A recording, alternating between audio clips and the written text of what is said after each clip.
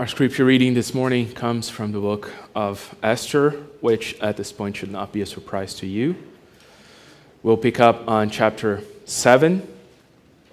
We are coming to the home stretch of the series, but take heart, we're almost there, but there's much that God has in store for us from this book. This morning we read chapter 7, all of it. It's 10 verses.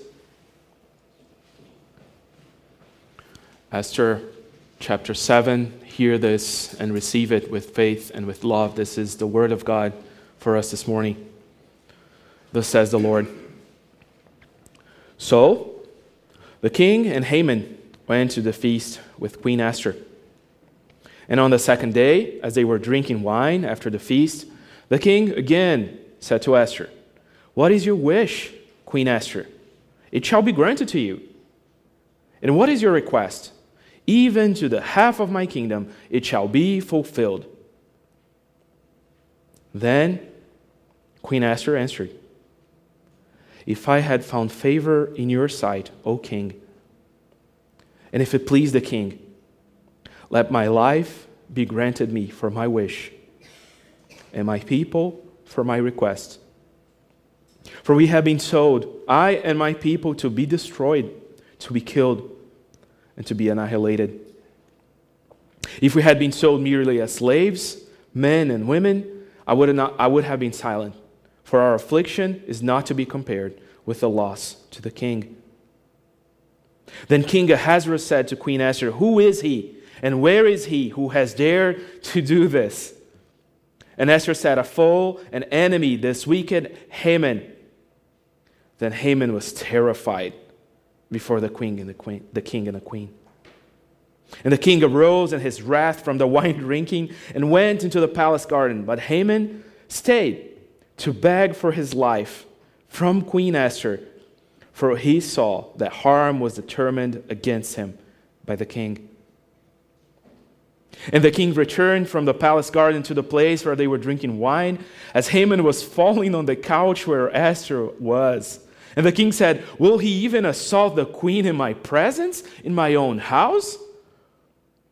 As the word left the mouth of the king, they covered Haman's face. Then Harbona, one of the eunuchs in attendance of the king, said, "Moreover, the gallows that Haman had prepared for Mordecai, whose word saved the king, is standing at Haman's house, 50 cubits high." And the king said, "Hang him on that." So they hanged Haman on the gallows that he had prepared for Mordecai.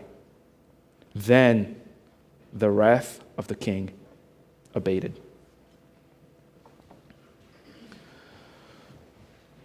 A life spent shaping a world I want my child to inherit, not one I fear my child will inherit, strike me as a life worth living. Upon my return to San Francisco, I shall pledge myself to the abolitionist cause because I owe my life to a self-freed slave and because I must begin somewhere. Those, of course, are not my words. These are the words of Adam Ewing, one of the main characters of the novel Cloud Atlas, a book by British author David Mitchell, whose second mention in a sermon in less than a month indicates the impact it had on me. Anyway, Adam Ewing has just survived an attempt against his life only because a friend, a former slave, defended him when he could not. Adam then decides to dedicate his life to the abolitionist cause. And fearing that it will not go well with his future father-in-law, he can already imagine the rest of the conversation. Adam says, "I hear my father-in-law's response. Ooh, fine, splendid sentiments, Adam. But don't tell me about justice. Sail to the old world. Tell them their imperial slaves' rights are as undeniable as the Queen of Belgium's. You will be spat on, shot at, lynched, pacified with medals, and crucified." Naive, dreaming Adam. He who would do battle with the many-headed hydra of human nature must pay a world of pain, and his family must pay it along with him. Only as you grasp your dying breath shall you understand your life amounted to no more than one drop in a limitless ocean. These words stuck with me because I believe they illustrate pretty well our estate when we look at Esther chapter 7. You see, last week we saw that God is the leading actor of the book of Esther. He is the one in charge of history. He's the one guiding all reality. At the book's turning point last week, we saw God's invisible hand moving through the ordinary to save his people. So that should lead us to ask then, why Esther then? Why are Esther's and Mordecai's lives relevant, since in the end, God will do what he wants? While God's sovereignty is a comforting doctrine, you might be wondering, why me? Why should I do anything if God is so sovereign? What do I do now? Should I just pray and wait for God to move in his mysterious ways to save the day? As we look ahead and we see between God's invisible hand on one side and the boots of the empire on the other, what are my actions in this world, if not mere drops in the ocean we feel? Today, we return to Esther's quarters for another banquet, and we see her extremely sharp mind at work. And today we will grapple with these questions, and we will see that our actions have consequences and how God uses them to achieve his purposes. In summary, this morning, the Spirit of God teaches through Esther 7 that those who belong to Jesus Christ, the good King, boldly work for his cause. Again, this is the central message of Esther 7. Those who belong to Jesus Christ, the good King, boldly work for his cause. We will see that in 2 points this morning. And the first one that we see from verses 1 through 6 is that those who serve the King, the good King, will live. Those who serve the good King will live. Verses 1 through 6. Last week's chapter ended with a cliffhanger. Haman was taken from the presence of his family following a public humiliation scene in the town square, and on top of it, after hearing a sort of condemnation sermon by his own wife. And then he leaves to the second banquet with Queen Esther and King Ahasuerus. And we pick up on chapter 7 after the feast. Of course, they are drinking wine, as they have been doing a lot in this book. And Ahasuerus once again brings up the elephant in the room. What is your wish, Queen Esther? It shall be granted to you. Like him, we've been waiting 3 chapters for her to finally reveal her wish and request. And this is the 3rd time he has said those precise words. There's no turning back now for him. He already promised he'd do it. But let's wait just a little bit more, because we have to understand the task before Esther is way more challenging than we might realize. Once again, she has not read the end of the book. She has to point the finger at Haman without incriminating the guy who gave him the signet ring to sign that edict. She will also probably have to admit that she is also Jewish and under the condemnation of the edict, something she has kept hidden from the king for more than 5 years now. She has to consider that the edict is irrevocable, and she has to convince Ahasuerus to forego 300 tons of silver if he gives up on this plan. She has to accomplish all that with one single request. And more than that, remember, because this will play a part in what she explains to the king. Persia is not a modern-day democracy. The king couldn't care less for the dignity of life, as he would probably put it. Remember, this guy, the king, collects women for his harem and then collects eunuchs to take care of them. As one commentator explains, for Ahasuerus, the empire's needs trumped issues of mere personal freedom. There was no constitutional right to life, liberty, and the pursuit of happiness in the Persian Empire. Given all of that, and that mountain to climb, Esther's phrasing of her request is, at least to me, this book's most astute yet beautiful piece of prose. Read again verse 3 with me. If I have found favor in your sight, O king, and if it please the king, let my life be granted for my wish, and my people for my request. It is beautiful because look at how she connects all the dots that have been hanging on the air since this book began. Her wish is for her life, and her request is for her people. And again, you should realize that she's not asking for two things, but one, and that's the beauty of it. Esther and her people have become one and the same. To her, her people's lives, it's her life, and her people's death is her death. She has irrevocably sided with her people at the peril of her own life. And this all comes back, and it is tied again to another dot which is finding favor in Ahasuerus' eyes. This is not mere flourish when she begins talking about it. Esther is tying the fate of the Jews to Ahasuerus himself. If we have a tie, my king, she is saying, then you are bound to all my people now. But wait, there's more she could have said.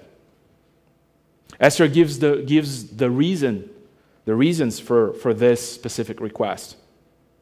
We have been sold, I and my people, to be destroyed, to be killed, to be annihilated. And those are the precise words of the edict, yet she cleverly explains them in the passive voice. We have been sold and to be destroyed, to be killed. And by doing that, she avoids saying the obvious.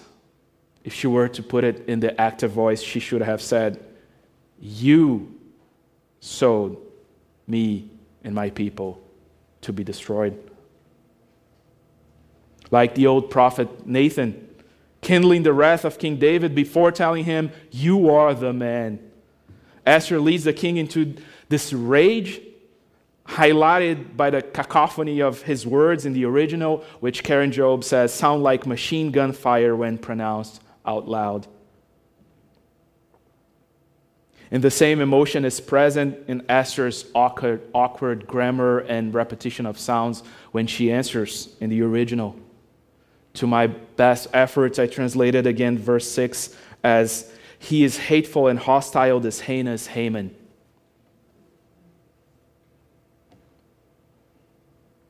And the section then ends with the hateful, hostile, and heinous Haman horrified.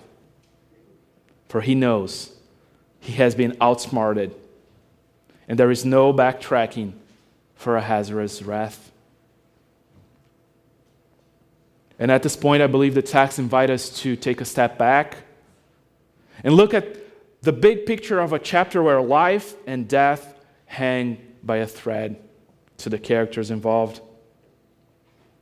You have to remember, this is not a mere tale of court intrigue in a faraway land. This is the tale of the people of God being preserved from their enemies. Esther and Mordecai represent the entire nation of God.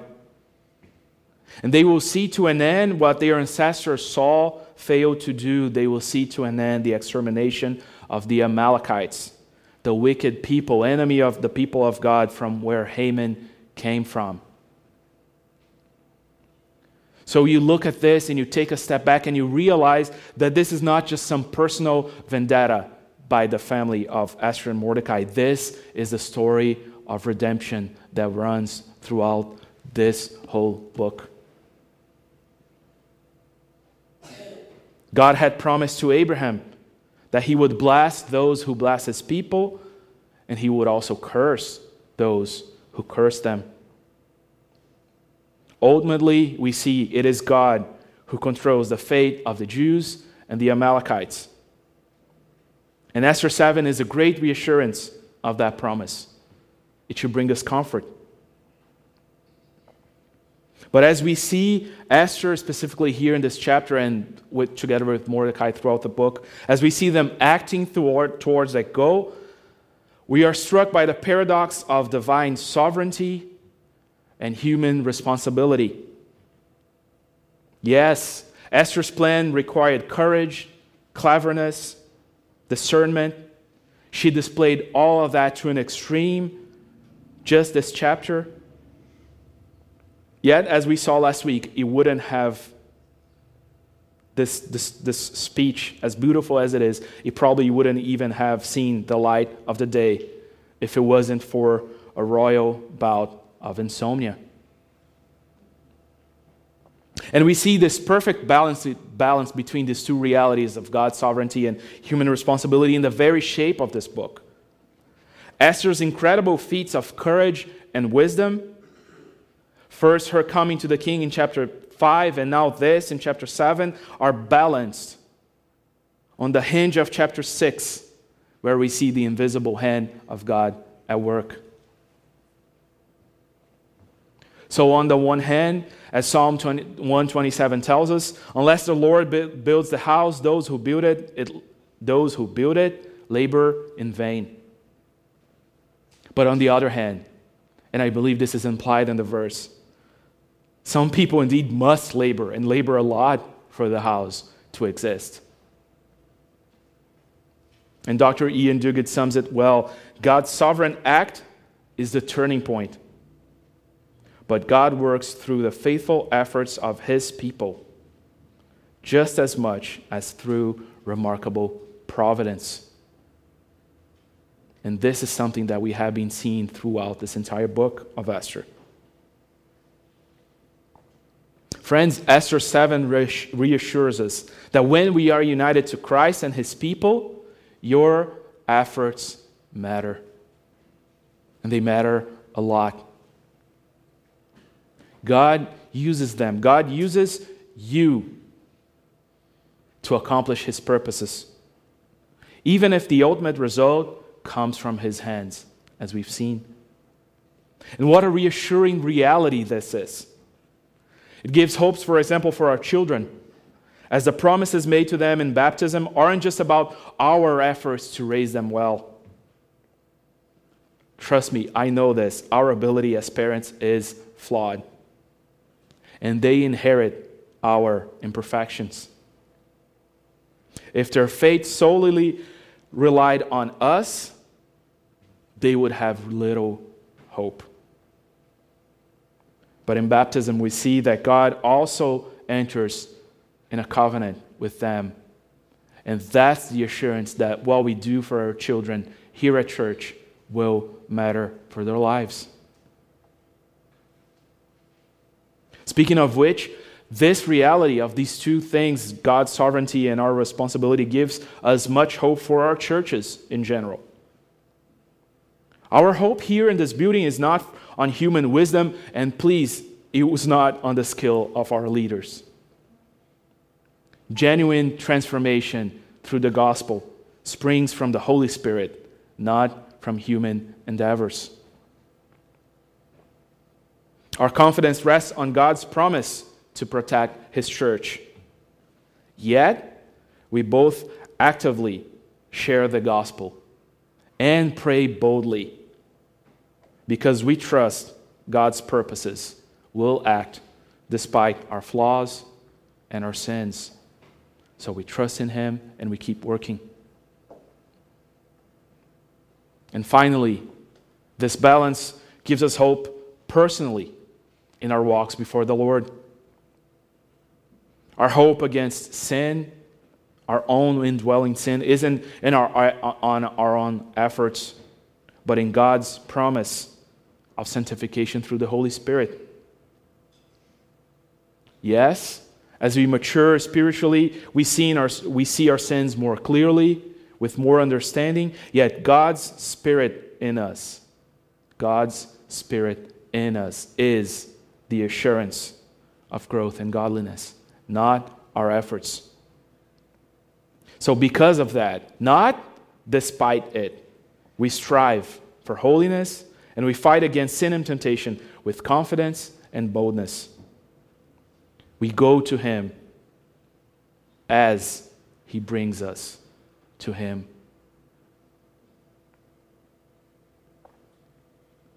The book of Esther, friends, reminds us that those who serve the good King, who belong to Him, who work for the sake of His people, will live.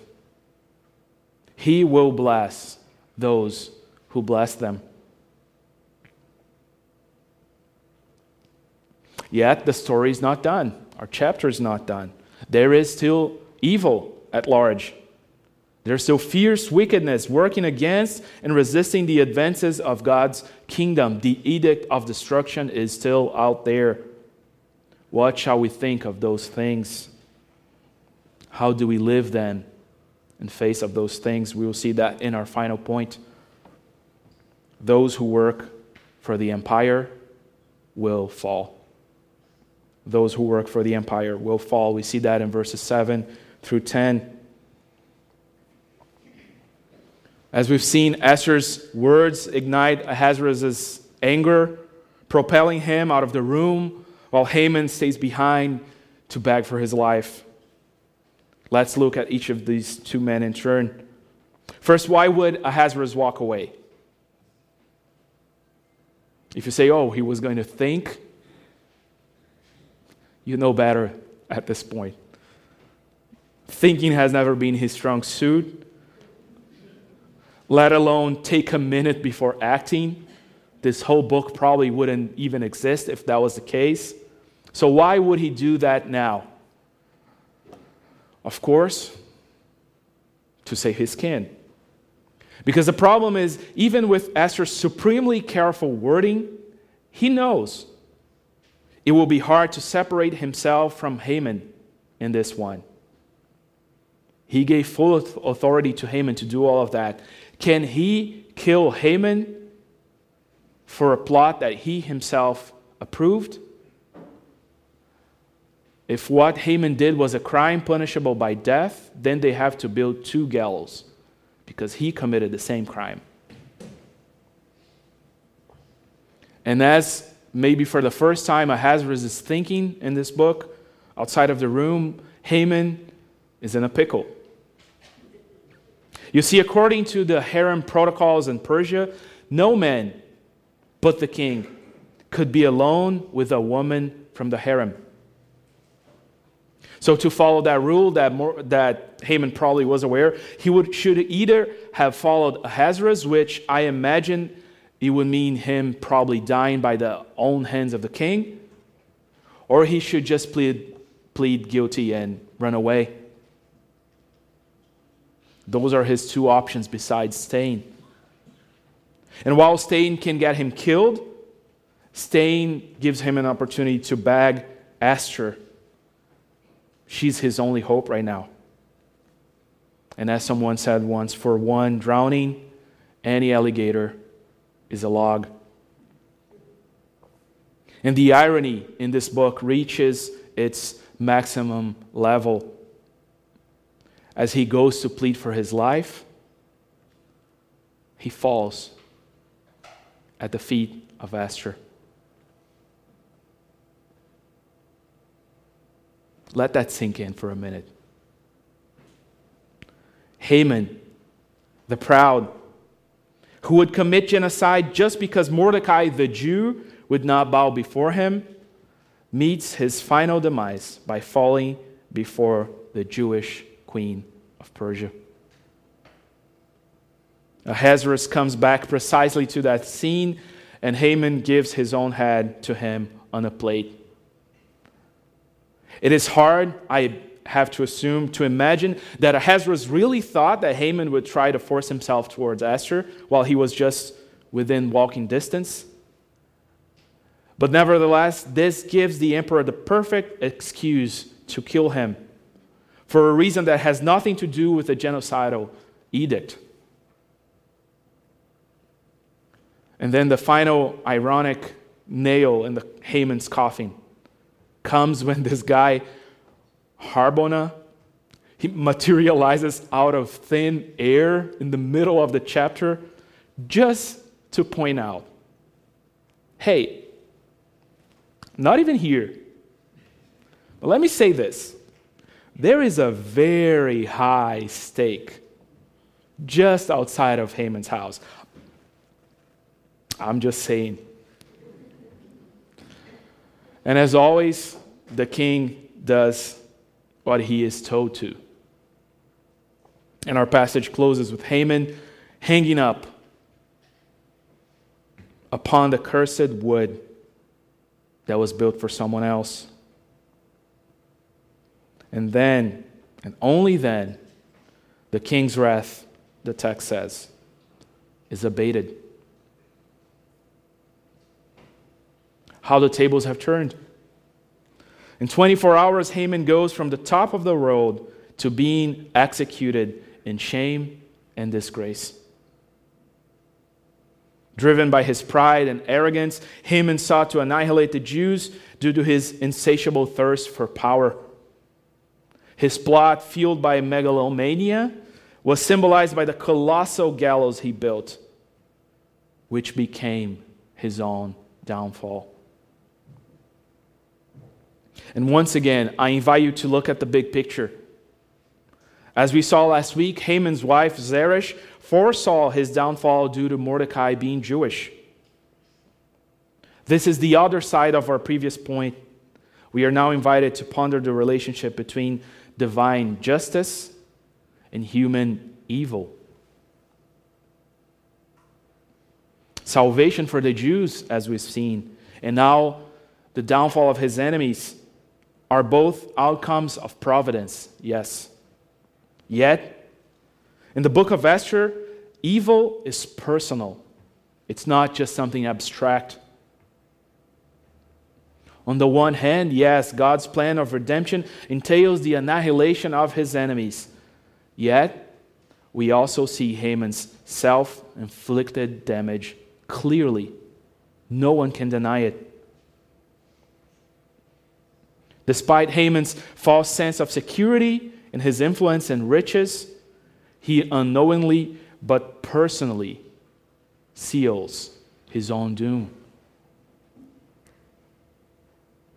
And his life and his death are a dire warning of how human evil deceives us into believing that we can get away from dedicating ourselves to the empire without having any consequences.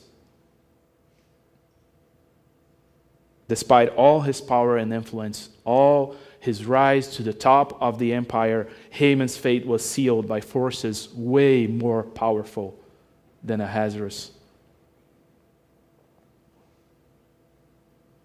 Christian, the empire of sin, of the world, and of the devil will promise you safety, will promise you satisfaction, but it will blind you.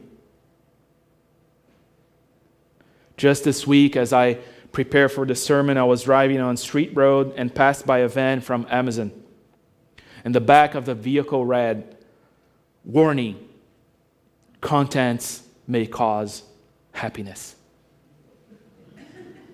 Don't get me wrong, I have nothing against online shopping and especially nothing against next day deliveries.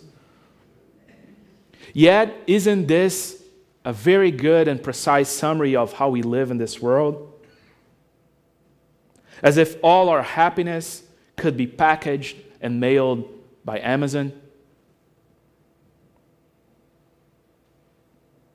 Friends, if we stake our comfort and joy in this world on things that fit inside an Amazon blue van, we are doomed to a fall greater than Haman's.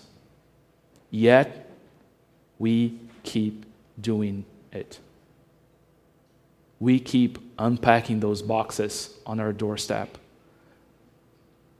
waiting for that very brief rush of satisfaction when we put our hands on stuff that we bought for ourselves.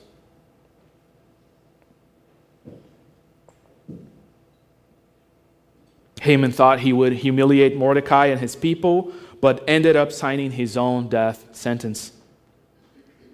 He bragged about having dinner with the king and the queen, not knowing it would be his last meal. And Karen Jobes concludes for us, suddenly, without warning, the true destiny of human evil is revealed. Destruction by the long-promised justice of God. One last time today, then, I invite you to look at the big picture.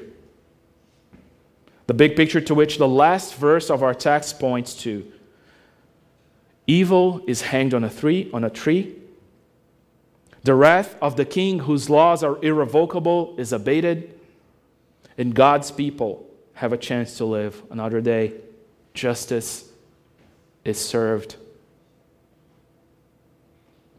And what we see in the big picture of our text today is that the ultimate fulfillment of God's promise to bless those who bless his people and curse those who curse them is found, yes, in Jesus Christ, the Son of God. As we saw in the first point, identification with Jesus Christ leads to a blessed life under God's good providence, yes. Yet Jesus was the one who identified with us first. Like Esther, he identified himself so much with his people to the point of becoming a man and dying the death we deserve, not just running the risk, but actually dying. Because we were enemies of God in all our allegiances to this world. That cursed tree was built to hang us. But God's wrath against his enemies was abated when Jesus bore upon his shoulder all our enmity with God and was hanged on that tree. Christ so identified with his people that our death becomes his death, but his life then becomes our life.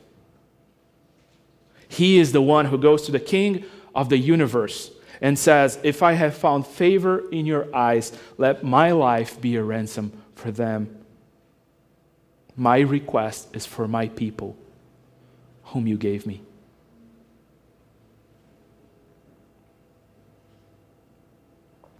It is only because of this, because he gave us his life-giving Holy Spirit, that we can go then into this world serving him by serving others. We don't work or pray our way into God's plan. No, in God's plan, Jesus works on our behalf. And only then and because of that, we can go and work on his behalf. In the conclusion of Cloud Atlas, Adam Ewing is confronted by his father-in-law with a harsh reality that those who decide to fight the empire for the sake of others cannot make a difference. They will be mere drops in the ocean. Ewing's simple answer is, yet, what is an ocean but a multitude of drops? No matter how small and insignificant your life can seem to the eyes of the empire, if you have identified yourself with Jesus Christ and with his people, yes, you are a mere drop in the ocean of this world. a single enemy who has now turned into a friend. Yet, as we have seen in these last chapters, and especially today, what is this world if not a multitude of drops held in God's invisible hands, used by Him to bring glory to His name and blessing to His people? Let us pray. O Lord, our Heavenly Father, our everlasting God, You have safely brought us to the beginning of this day. Defend us in the same with Your mighty power, and grant that this day we will fall not into sin, neither run into any kind of danger, but that all our doings may be ordered by Your power, to do always that which is righteous in Your sight. Through Jesus Christ our Lord, in whose mighty name we pray, and together we say, Amen.